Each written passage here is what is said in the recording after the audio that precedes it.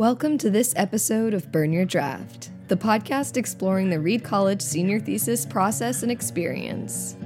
I'm your host, Amelie Andreas, and today we'll be learning about the smaller end of plastics and presumably the larger end of aquatic invertebrates, which turn out to still be pretty small. It's microplastics and macroinvertebrates with environmental sciences biology major Mahalia Dryak. Well, that's all for me. Over to you, Frank. Welcome, Mahalia. How are you? How have you been? I have been hanging in there, doing all right, despite the state of the world. Yeah, I feel that. So do you want to start by just introducing yourself, telling us where you're from, what department, major you're in, and where you are in the thesis process? But you're done with your thesis, right? Yeah. Cool. Okay, yeah. So my name is Mahalia Dryak. I'm from the Driftless region of western Wisconsin, from a small organic farm. And my department, I was an environmental studies biology major, and I have finished my thesis despite all the odds. And the title of my thesis is The Ubiquitous Pollutant, Measuring Microplastics and Ecosystem Health Along the Clackamas River, Oregon. Whoa. So that's like doing your laundry and washing dishes and stuff, all those microplastics? Yes. Cool. So what was that about? What was your thesis? What did you discover? What did you do? So I went along the Clackamas River from the headwaters to where it empties into the Willamette. And I took water samples in order to process them for microplastics, just to see how many microplastics I was going to see in the samples. And then in order to measure the ecosystem health, I took macroinvertebrate samples because they're a good indicator of how healthy an ecosystem is, as well as some other measurements such as dissolved oxygen, temperature, pH, and other parameters like that. What did those measurements help to show or prove? They help to show how habitable a place is. So, some creatures can only survive in a specific temperature or pH range, and organisms in the water depend on oxygen in the water. So the amount of oxygen in the water, aka dissolved oxygen, can help show things. So were you focusing on like species and keeping waterways habitable, or were you just focusing on measuring the microplastics? My main focus was measuring microplastics, but in order to make it somewhat biology related, I sort of tacked on the invertebrate sampling. I wanted to see if there was perhaps a correlation between the number of microplastics I was finding and if there were lower diversity scores for the invertebrates. What kind of invertebrates were you looking at? So there are a lot of different types of, it's been a while, but there are a lot of different types of fly larvae, and there's this really good guide from the I think it's the Xerces Society that has a Pacific Northwest macroinvertebrate guide. So people can maybe look at that, but a lot of different fly larvae and other little amphipods or just sort of different critters crawling around. I accidentally caught a couple fish, which I promptly let go so that they could keep on swimming, and a couple, what are they called? Like not crawdads. Crawfish? Yeah, crawfish. I found a couple of crawfish, which were cool to look at as well. What made you focus on invertebrates instead of fish or crawfish? So it's pretty well known that macroinvertebrates, it's sort of just a standard in sort of river and stream science because they're small but big enough to see with your eyes, And they are sort of split up into tolerant, moderate, and sensitive. And so by seeing which ones are absent or which ones are present, it's easy to tell what Gotcha. is good. Yeah. I'm not really sure on fish surveying techniques, but it probably exists. So what made you choose this topic? It's sort of been going on for a few years now. I guess when I first moved away from my family to go to college, I was really aware of how much waste I was producing and how much plastic I was using. And sort of since then have tried to reduce my footprint in both of those areas. And as I was researching and learning about all those things, I realized how big of a problem microplastics are. And they're basically on every corner of the earth. Like they're now they have been deposited via air to different national parks and mountains, and they're in the deepest oceanic trenches. So they're basically everywhere. And they're very harmful to wildlife if they consume them. Their stomachs can fill up and then they think they're full, but they're not actually getting enough nutrients, so that's bad. And plastic contains a lot of known endocrine disruptors, which can affect our, hormones and different reproductive abilities of different species. So yeah, it's basically a huge, very ubiquitous problem. And I was trying to change things in my personal life of how I was, contributing to the problem, but I really wanted to sort of focus my science also on that and try and spread the word about how bad it is and how much all of us need to try and do a little better and get some legislation through. Yeah. What kind of ways have you been conserving in your personal life? Yeah. Any tips for conserving so there's not less microplastics? Things are a bit tough with COVID now, so some of these tips might not apply, but I just always try to refuse any single-use plastic. So not having it in your life to begin with can be helpful. I've found that I can actually save a lot of money if I'm buying my food in bulk and, bringing my own cloth bags. I made some cloth bags from some old. I just want to say also that I feel like with the plastic-free and zero waste movement, there's a lot of you have to buy all these little fancy things in order to be the correct type of reducing your waste, but it's also very easy to use what you have and try just to reduce the amount of plastic you're using.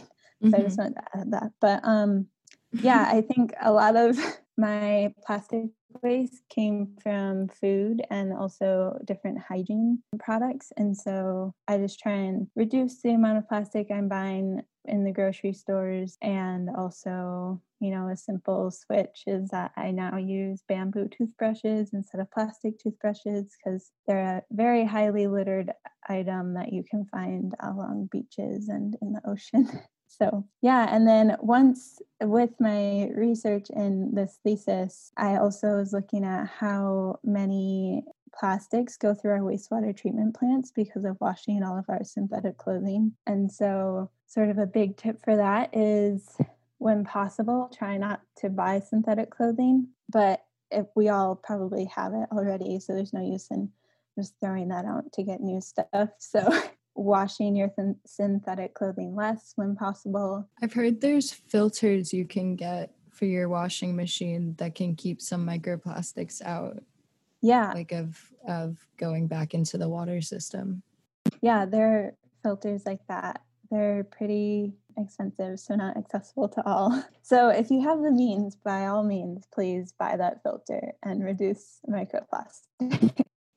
So for your thesis, with your measurements, what was the outcome that you found? And was it what you expected when you started? Yeah, so I was sort of expecting there to be a gradient of the amount of microplastics I was finding, with the least amount at the headwaters and the most amount where it emptied into the Willamette, because just it can accumulate over time and be moved down the watershed. And that is not what I found. I actually found, well, to clarify or to put it out there, I had 5 sites. So I found it in all of the 5 sites from the headwaters to where it emptied into the Willamette. I actually found the most amount of microplastics in the middle 2 sites, which after thinking through it, I sort of attributed to one of them being super near a campsite where I saw a lot of macro trash along the shoreline. So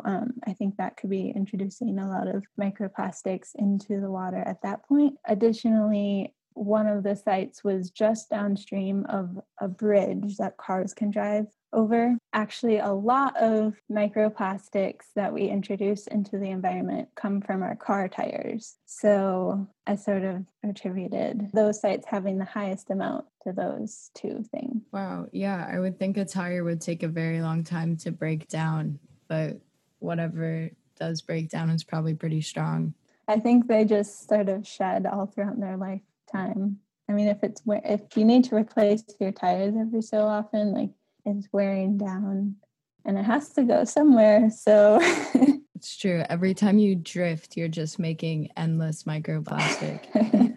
So were there any unexpected challenges that you encountered during this process? I mean, in general, before the pandemic, I think it was a pretty standard thesis with some procrastinating on my part. But yeah, I have to say COVID was a big wrench in the system. I had procrastinated some of my lab work, and so when Reed was about to shut down, I sort of got in all of the lab work I needed to. That required different chemicals, and so I was able to do that in the biology lab. But I ended up having to make a sort of home lab setup, which just required a microscope, which is pretty good because a lot of other people had to pause their lab work or sort of rearrange their thesis. But yeah, so I guess one of the challenges was me procrastinating my lab work and then making a actually pretty rad home lab setup, which was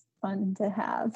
Wow, yeah, that sounds really cool. Yeah. So what skills did you acquire or strengthen within this experience? So part of the reason I chose this specific project is because I wanted to gain skills in sort of river sampling ways, methods, things, because I had experience with sampling things in the ocean through my time at sea semester, but I wanted to learn some freshwater techniques. So I was really happy to gain some river sampling skills, and also learning how to identify different macroinvertebrates, which there's a learning curve, but I think I got I got somewhere with it, so that was cool. And then I guess also just sort of holding myself accountable to make sure I hit the deadlines,